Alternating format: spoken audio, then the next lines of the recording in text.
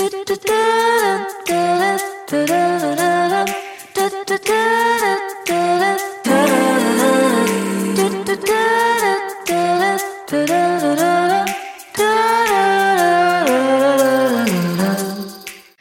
I'm Rachel Sosin, and this is 6 Degrees of Innovation, a podcast that grew out of my natural curiosity and love of innovative solutions to big and little challenges. Each episode, I'll speak with someone who is making an impact in an innovative way. Listen in as we talk about what got them started, what problem they're tackling, and how it's going.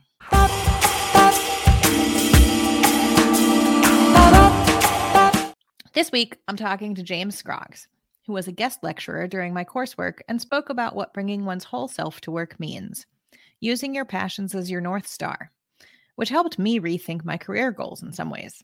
For James, that has meant tirelessly tackling challenges related to inequity and mental health with innovative market disruptions and brand and product strategy. In addition to the project we'll be discussing today, his work as the chair of CALM, the Campaign Against Living Miserably, has been really powerful, and I'll link to that in the show notes. I don't know if he would describe himself this way, but I would say that James is a rock and roll entrepreneur for social impact, or infiltrating the status quo to better work for marginalized communities. Apparently, I'm really good at coming up with titles for other people. But anyway, rather than me trying to describe James, I'll let you listen while we talk about one of his latest ventures, New Working Class, a new approach to college that disrupts learning and integrates workforce development and the high street. Before we start this conversation, let me give a quick explainer on a few terms for the American listeners. First, college. In the UK, students graduate the equivalent of high school at age 16. College is a 2-year program that is meant to provide practical skills to prepare students for work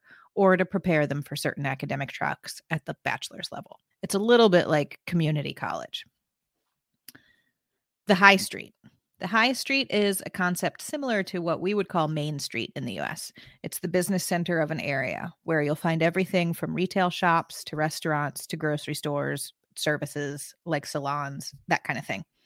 It's both a literal place, but also a reference to the retail sector. More than that, it's also a real community network. For a variety of reasons, high streets are seeing a decline in business, and the community that comes with high street business is suffering as well.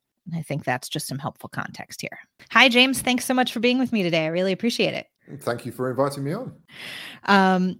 So I met you for the first time when you came and spoke with my master's course, and you were telling us about your career trajectory and how you had gone from marketing and branding into really tackling some bigger, more complex issues, and you spoke a lot about your work with CALM, which was really fascinating, and how you really make sure that you are using your skills and your strengths to move the needle on things that really matter, and that was just something that really stayed with me throughout my whole course, and I think in some ways kind of changed the way I thought about where I'm going and what I want to bring my skills to, and sort of vice versa. And so first, just thank you for that. I appreciate it.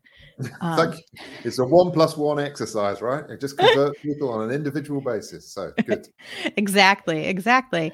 And I think that there's, I think I feel so much more excited about a career where I bring my whole self than where, focusing on something that just involves tactics that I'm good at. So but one of the things that you were also telling us about that day, in addition to some of your other ventures, was New Working Class. And this is, I think, a really incredible opportunity to change the way the traditional education model has worked, and in the past, and in particular, kind of addressing some of the gaps that the standard model have created today in the 21st century. And so I was wondering if first you could just start with an explanation of what New Working Class is and how the idea was born. Okay, so New Working Class, or NWC, love an acronym. NWC is a new type of FE and HE college for those people who don't thrive in traditional educational environments.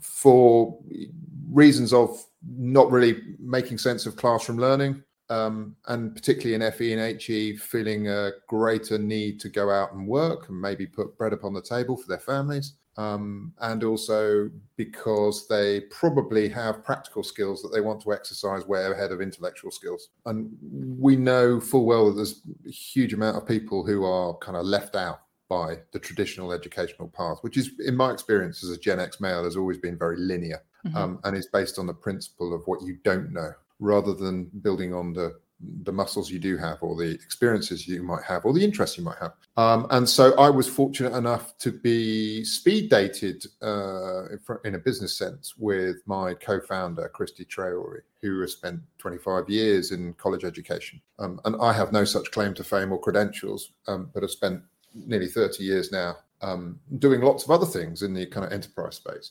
And we hatched this idea of putting education directly on a community high street and enticing people to stay on and complete their educational studies, whether that's at an FE level, which is kind of level 3 A-level equivalent, or through undergraduate all the way to postgraduate, on the basis that we run courses that have as much practical application as they might academic application. So the pursuit of qualifications is not the primary driver. It goes hand in hand with the pursuit of building a CV, and earning as much as learning. And the spirit that somebody at the end of, whether that's a 3-month course, a 6-month course, or frankly 2 years of an accelerated undergraduate degree, ends up having spent as much time practicing what they're learning in real world businesses based on the high street, and cycling through what I regard as the kind of front of house, middle of house, and back of house of the working experience, because we're not all front people.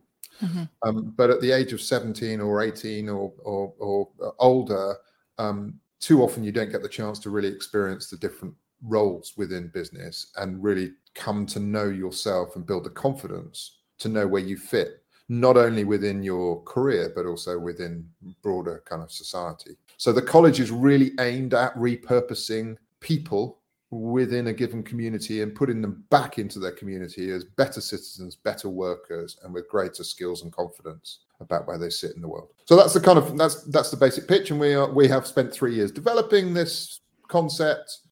We've had the most extraordinary team of about 30 people working pro bono with us for the last 3 years. As I have learned, de-risking the operating side of an educational environment, because clearly it's subject to all sorts of regulatory compliance stuff, but also then in my world, building a huge swathe of different kinds of partnerships who are going to come and execute around us. As my good friend Adam Scott from Free State calls it, it's the festivalization of education. So we take a very public space, which is going to be a shopping mall. And in that shopping mall, which currently has 76% vacancy within it, we're going to reignite all of these empty retail shelves with learning and working environments that will move from new retail ideas to food and beverage ideas, to co-working spaces, to all sorts of different kinds of enterprises for the students to cycle through. And we hope in doing that kind of create a real heart back on the high street of the community where we're launching. So that's NWC in short. Where it came from for me, and I can only speak on my behalf because it's a different podcast for Christy. 20 odd years ago, I joined MTV as marketing director. And I was very struck, and this was at the time when the kind of digital world really hadn't properly started. I think the first kind of footprint of MySpace was appearing. And things like Napster were disrupting the music space. Mm-hmm. And I was particularly struck at MTV that youth culture was facing quite an inordinate kind of transition. And the first response to the web being a kind of place of information, which was a downloading space, was a lot of young people were kind of turning back to the kind of most innate, slightly punk skills of building fanzines, and our reception in Hawley Crescent in Camden suddenly became awash with handmade stuff that young people were bringing to us as an expression of where they really sat in the fabric of culture. And then I remember sitting with our then global creative director, amazing guy with amazing glasses called Christian Hoffre. And we remembered the moment, and we were kind of celebrating the moment or acknowledging the moment when uploading became the thing for the web, and it became a kind of publishing empire for young people who were clearly natively much more kind of useful in the digital space. And out of that, YouTube and Facebook and all those other platforms that we know and loathe started to emerge. And all the way through that, I had started a conversation with our then CEO at the time about the space next door to our studios, which was going through an endless cycle of, a pizza parlor and then a bar and then a fish and chip shop and all that sort of stuff. And I was going, I wonder what would happen if MTV were to take over effectively a young person's incubator, because I could see there was so much industry from 16, 17, 18-year-olds who didn't really seem to have an outlook for it. And I felt like if any brand could put its arms around and nurture young talent, MTV could. And this was in the days before kind of incubators became a thing. I think they came rather later than that, and they tended to be around tech because it enabled you to scale quickly.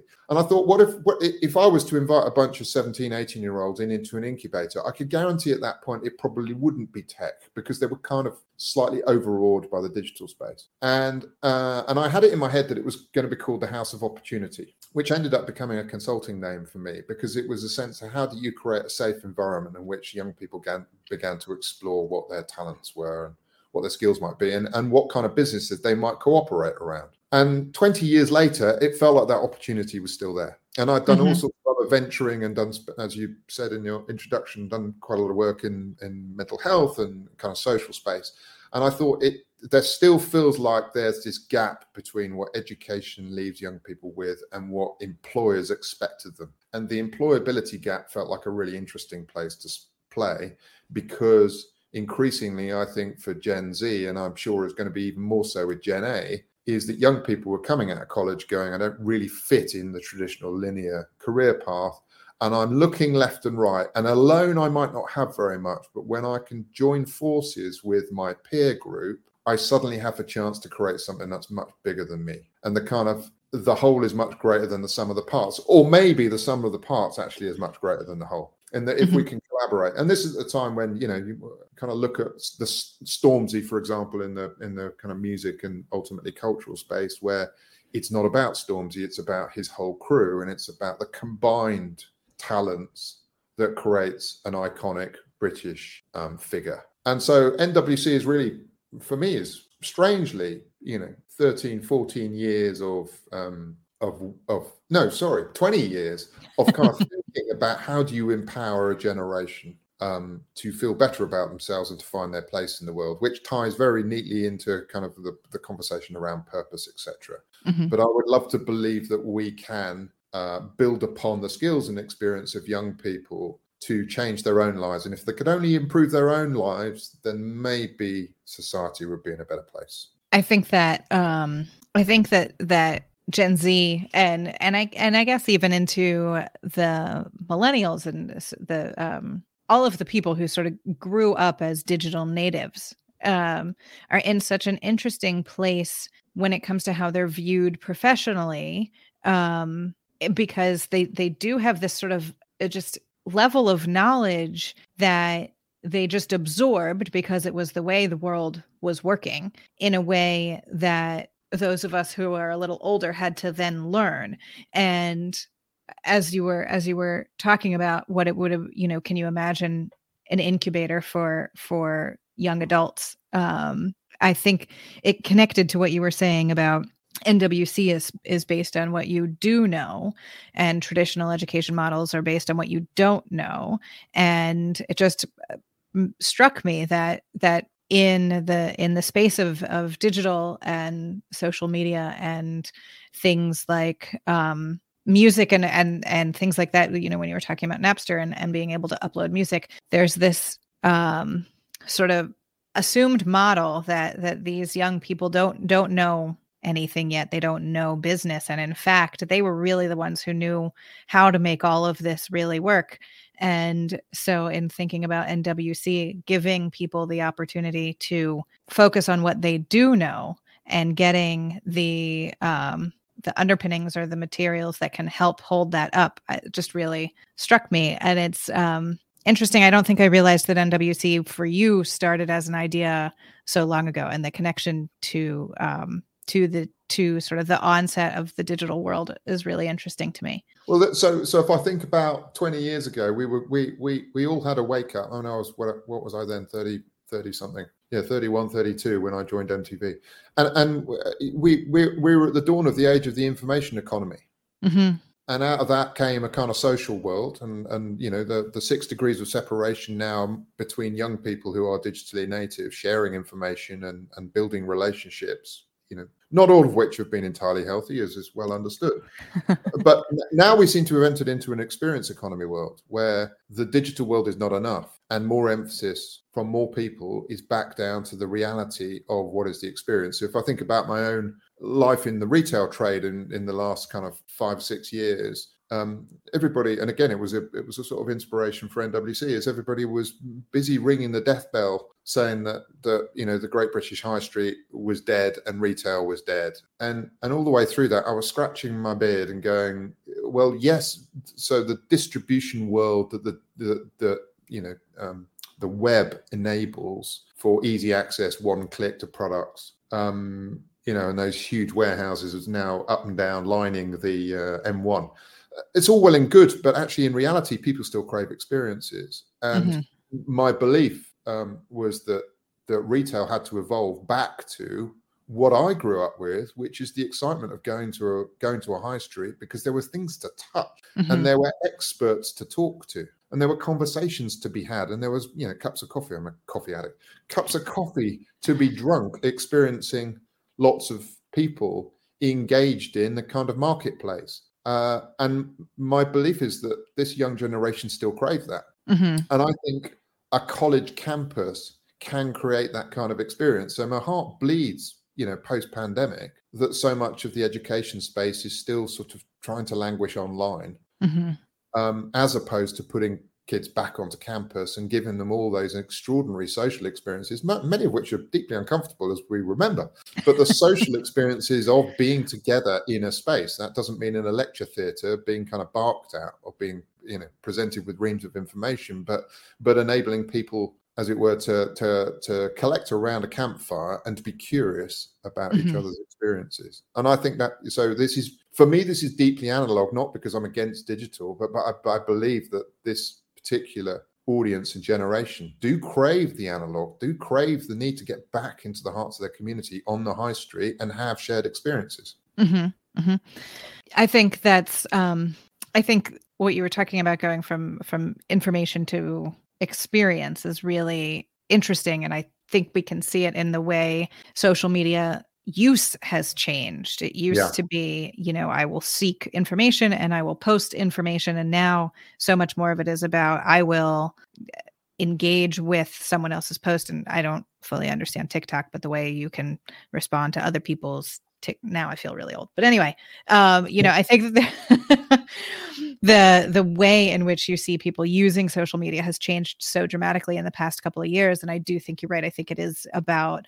a desire for community and connection. And sort of to that point, one of the things that I find really exciting about NWC is the sort of breaking down of the physical barriers between the learning environment and the earning environment, sort of, as you used those two words earlier, and how that experience makes learning more meaningful, I think, probably, and engaging. And so could you talk a bit about how you foresee engaging the businesses within the shopping center in the NWC experience, kind of building that merged community? So I guess a couple of comments. One is, in the bids to try and find a way through the kind of HE issue of the amount of students now coming out of school looking for further education and training, the world seems or policy would seem somewhat obsessed with apprenticeships. And one of the things that I've learned through my business partner, Christy, is that apprenticeships traditionally ask quite a young person to make a decision about their vocational journey. And therefore you are learning skills for a particular job.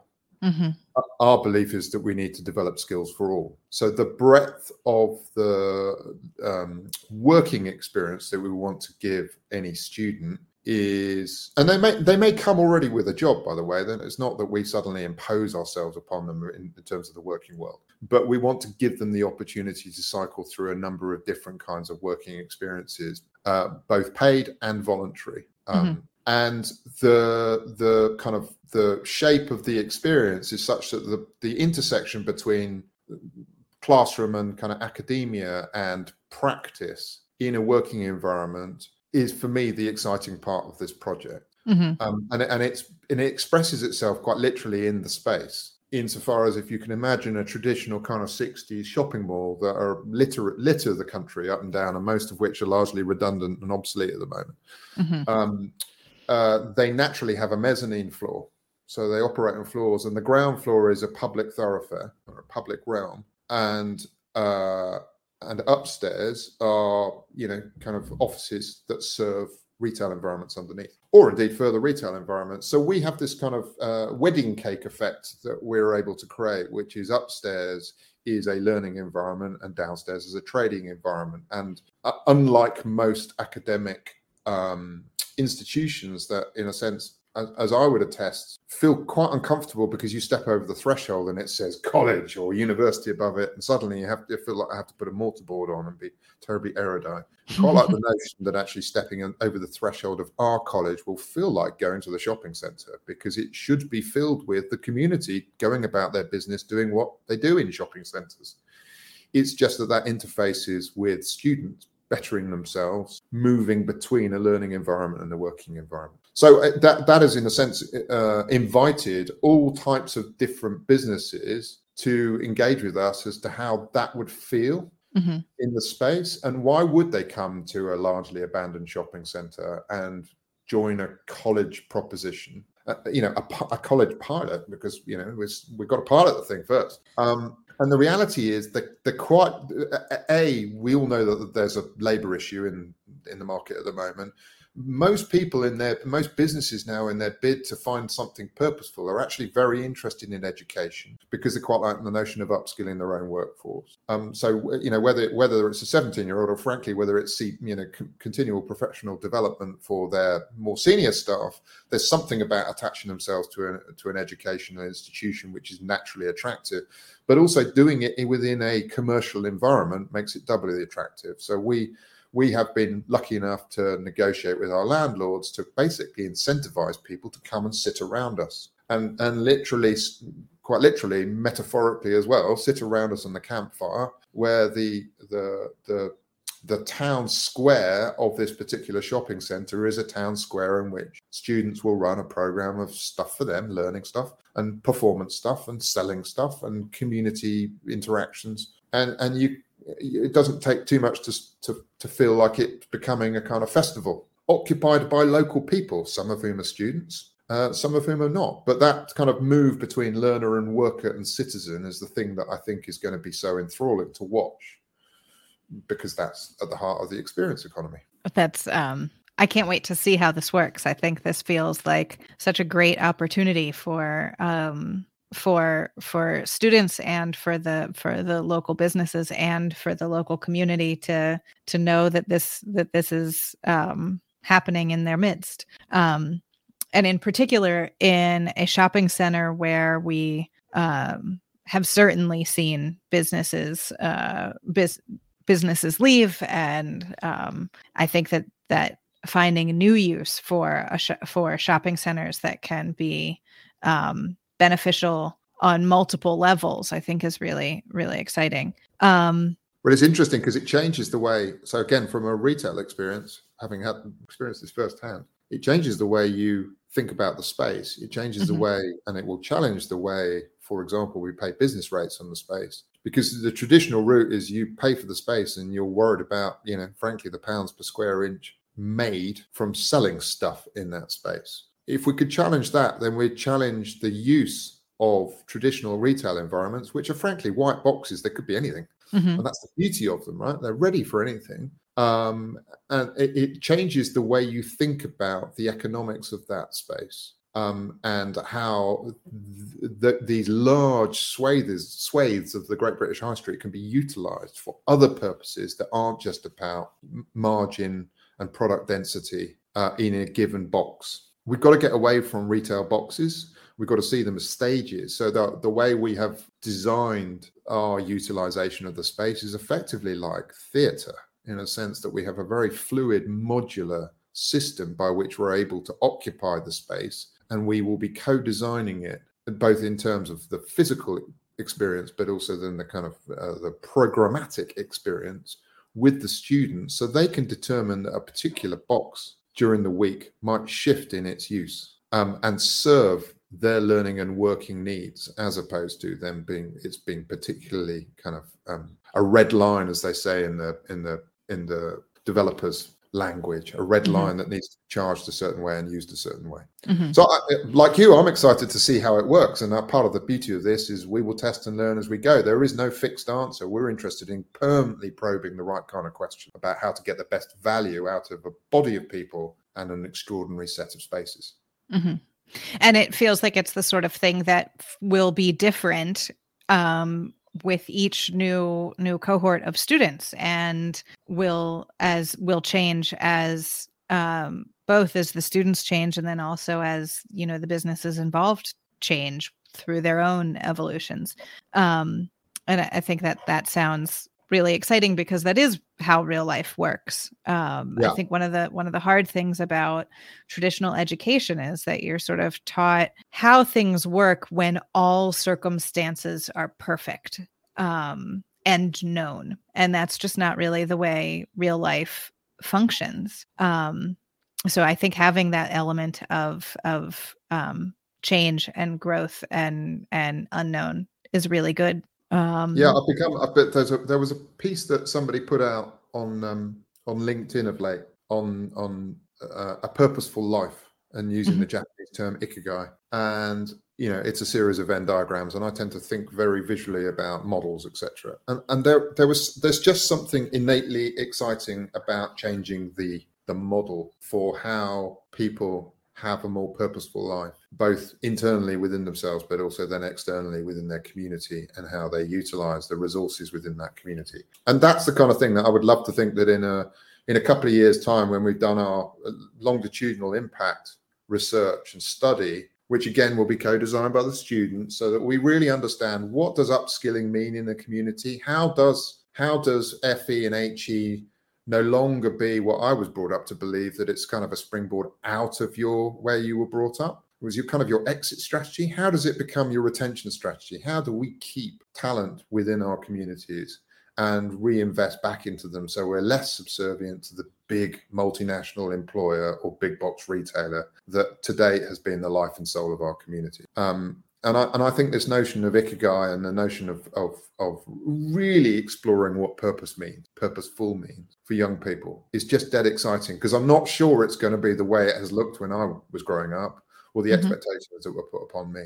I think it will look massively different. And I think the spirit of cooperation will be absolutely at the heart of its success. Do you think that that young people today have a more heightened awareness of their purpose than maybe we did growing up in the 70s and 80s? I definitely think it is a question that is much more publicly debated, insofar as I think the issues in society feel less, frankly, under control or in the hands of systemic authority.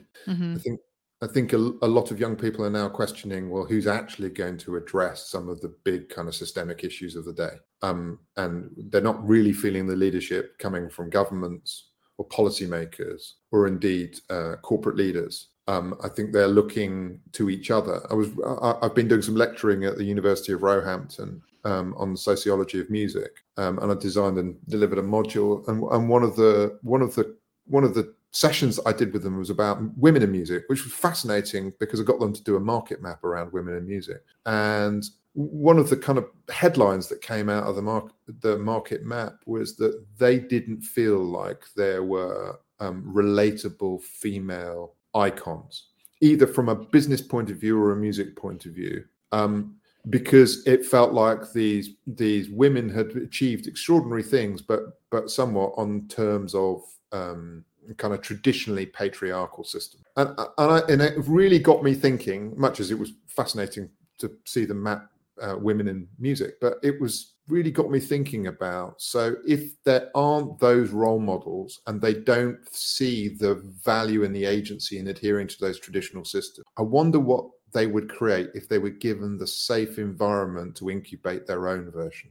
And I'm not an anarchist, and I'm not espousing kind of chaos theory or anything else, but I do think that people's view and understanding of their own purpose will ultimately lead them to progress in ways that perhaps traditionally we have been told not to listen to, that essential creative and curious muscle that I think we're all born with. Yes. I think that makes a lot of sense. I think the question struck me because I was thinking about just sort of how I think it took a little longer, maybe a little more life experience and maturing for my friends and me and people sort of our age to really think much about purpose and meaning. And we were sort of stuck in the school and then the work and then the money and then the family and then and then you can think about purpose. Whereas young people that I know today feel like they have a much better grip on who they are, or maybe not who they are, but what really matters to them in a way that I think does give them space to really explore in a more limitless way, which I think is amazing. Yeah, I mean, listen, as a nearly 52-year-old male, I remember all too well and all too painfully now, I reflect back, is that success was always going to be a series of gates that you had to pass through on quite a linear and frankly self-interested competitive journey. And purpose, in my reflections as a middle-aged man, tends to dawn on people rather late in the day when all of that either comes to naught or they've achieved the summit of their ambition, and then they go, okay, I've made lots of money and I've got all these trappings. Now what am I doing? What am I here for? And I think the sort of the mythology of that breaking down generationally means that they're much more willing and frankly somewhat by necessity zigzagging around going, if I can't afford a house because I can't raise a mortgage because I don't get paid enough, I've got to get my value from somewhere, right? And as a result, I think they're much more attuned and in search of what is the thing that makes them get out of bed in the morning, what's the thing that makes them sleep well at night. And it's probably not all the trappings that I was led to expect. It's going to be something much more about personal fulfillment and personal agency and identity with others, cooperative identity with others. And I don't think it's easy, because I think that probably some of the mental health crisis that we seem to be sitting within is because people are spending a lot of time or more time reflecting in a way that we weren't really allowed to when I was young. Just simply that sort of stuff wasn't countenanced. You were told to put up or shut up. Now there's quite a lot of reflection going on, and there's good sides of that and there's also bad sides of that. Definitely. The reflecting back to a moment ago when you said, you're not an anarchist, but I think that NWC is this incredible example of disrupting a system that is, centuries old. And in some ways it does feel like really sort of blowing up a system from the inside, and at the same time in part because of regulatory restrictions and things like that, you are somewhat limited in how much of a disruption you can make. And so I guess could you speak a bit to how you see disruption in this venture?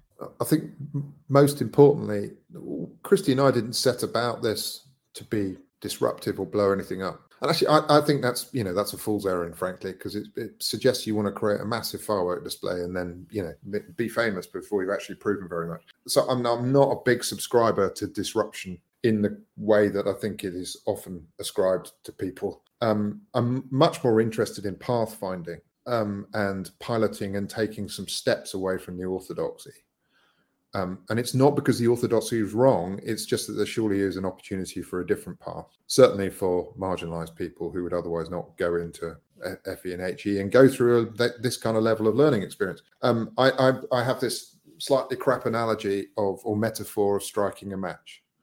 And the danger with people, particularly kind of innovators, is they strike a match and then everybody thinks that you should pour paraffin on the match to create the ultimate fire. Anybody who's ever tried to light a fire, pouring paraffin on it is the last thing you should do. It blows out once paraffin's burnt, the thing goes out as quickly as you started it. I have this metaphor in the head that you strike a match and you protect the match and you nurture it, you protect the flame and you carry the flame because you're trying to move, you're trying to make progress. And therefore it has to be done very delicately, very gently, and you keep making steps forward. And so disruption happens because in 3-4 years' time, you look back and you realize how far you've come or how far you've deviated from the norm, not because that's necessarily the intent.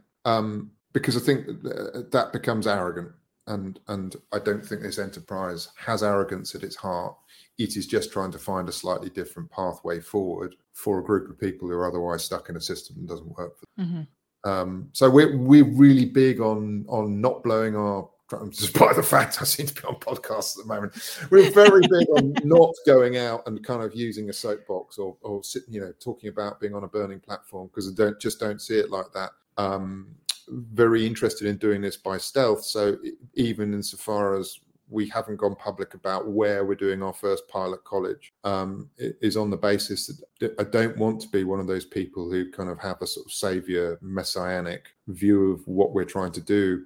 We want to stand alongside people and make change culturally in the community at a grassroots. And then we're happy for people to shine a spotlight. But frankly, I don't want to be the mouthpiece for this. I'd like a student whose life is slightly different to be the mouthpiece for this. Mm-hmm. That for us is fundamentally what success looks like.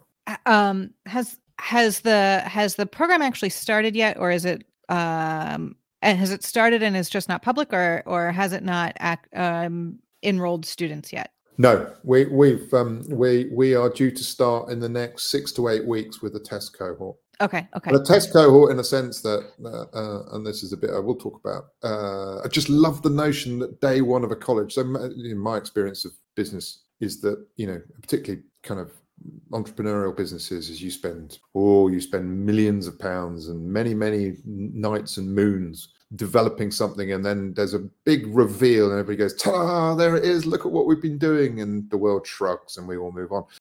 This is quite the opposite. So day one is we actually want our first cohort of students to come to what is effectively an empty shopping centre, and day one is them working with us to co-design and cooperate around the development of that shopping centre into a college environment. Which means that, as soon as we start. It's not that we're going into a kind of, particularly in the real estate world, development process that means that actually our first student doesn't start for another 2 years while we make sure that the walnut cabinets are in place. Mm-hmm. But no, we haven't started yet. Okay. We are due to start imminently. That's exciting. So I was asking because I wasn't sure if you have any students yet to be that spokesperson, but no, not yet. Okay, that's going to be. I think that's going to be such an incredible experience. How have you? How do you recruit for this? Like, how do you recruit for a program that is just starting? By being on the ground. So Christy and I and the team have quite a reputation already down in the place we're launching, just by being present, and we've been on the ground talking to people and in meetings and running all sorts of exercises, skirmishes, I think they might have been called in military terms, on the ground in the community now for the best part of 2 years. So we're not alien, and I hope we will not be greeted like aliens. I think we might be greeted like oh, you're actually doing something finally. That'd be nice.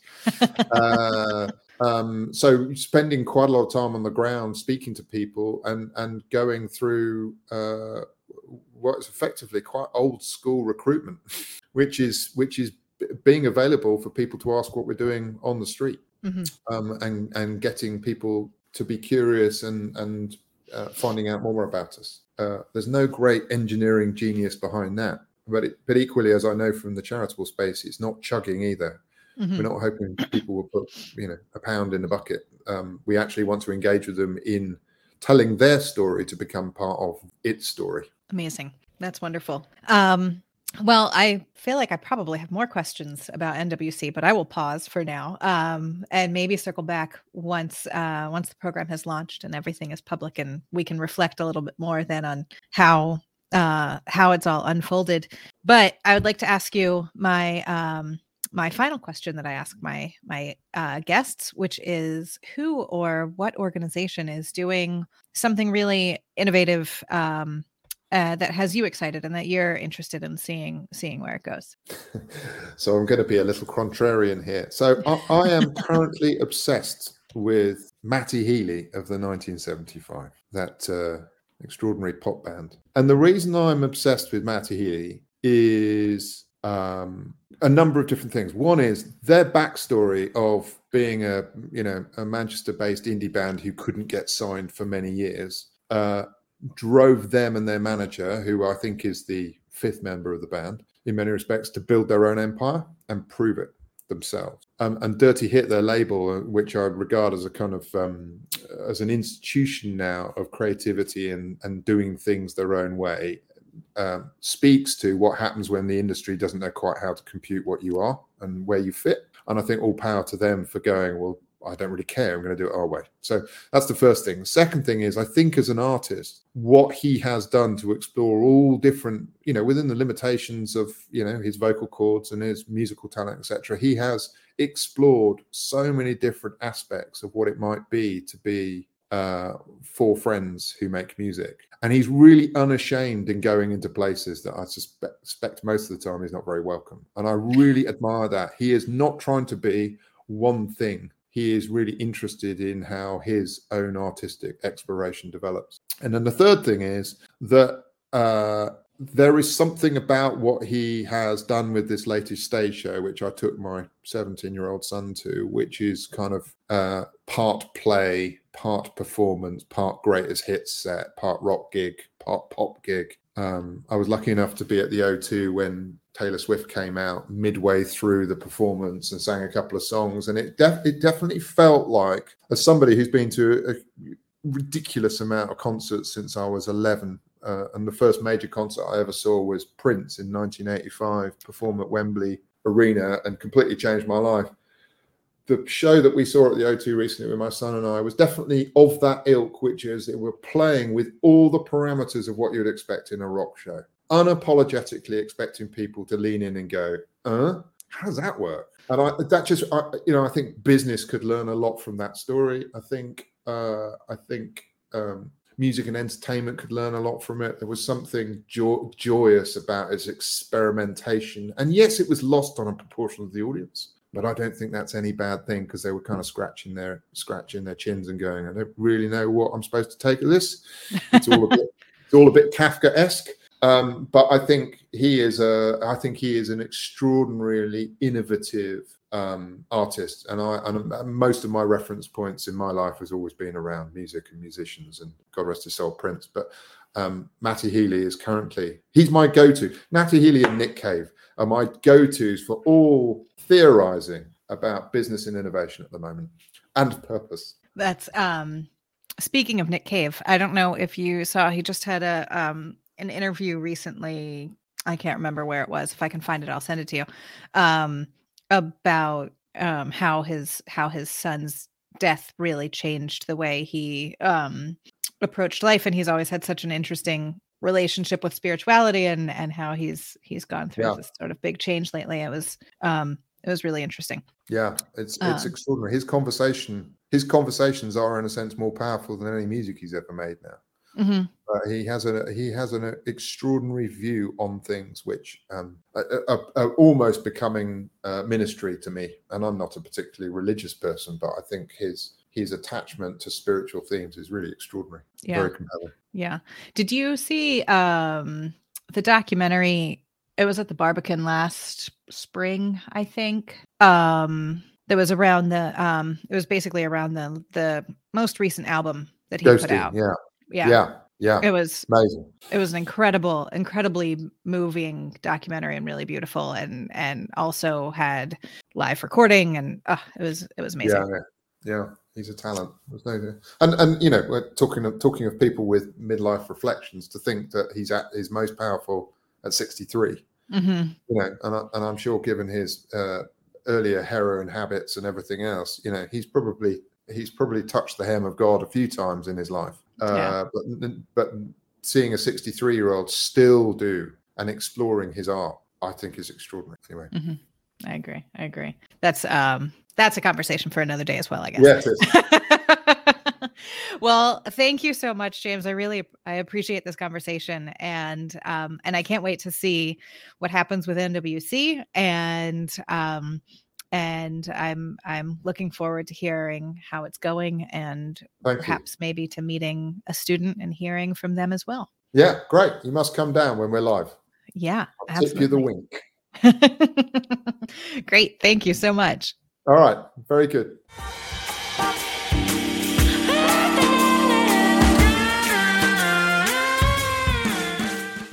Thanks for joining me for this conversation. I hope you found it as interesting as I did. Special thanks to James Scroggs, my guest today. You can find the relevant links in the show notes. And thank you to you for listening. Please be sure to rate, review, subscribe, and maybe one day I'll be the next Sarah Koenig. Podcast music is Strangers in the Night by Vocalista, downloaded from Upbeat.io.